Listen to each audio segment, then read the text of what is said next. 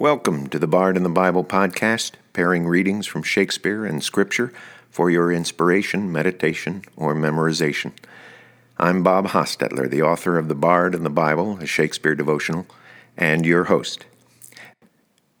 In this week's podcast, we pair one of Shakespeare's sonnets with a Bible passage from Isaiah, chapter 53.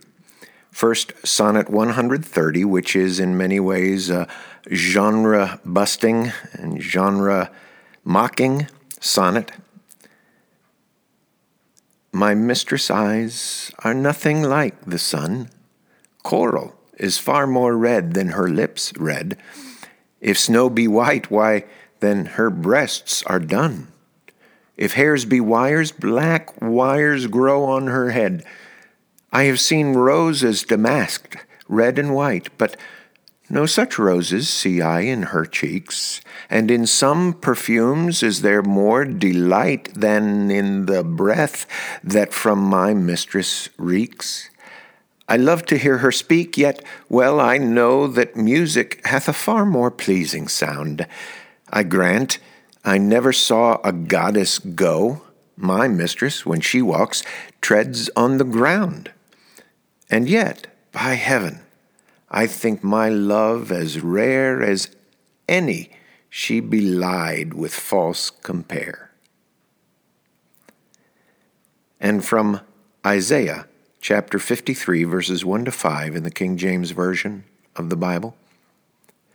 Who hath believed our report, and to whom is the arm of the Lord revealed? For he shall grow up before him as a tender plant, and as a root out of a dry ground.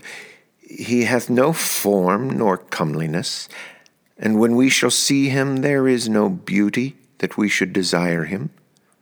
He is despised and rejected of men, a man of sorrows and acquainted with grief, and we hid, as it were, our faces from him.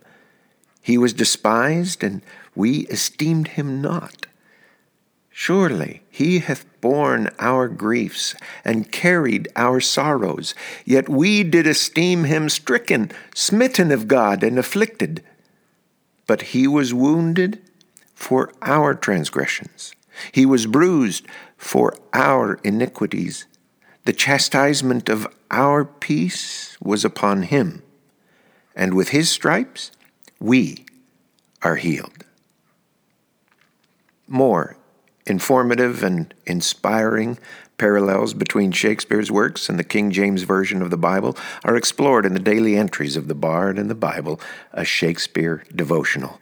You should buy a copy. Thank you for listening to the Bard and the Bible podcast.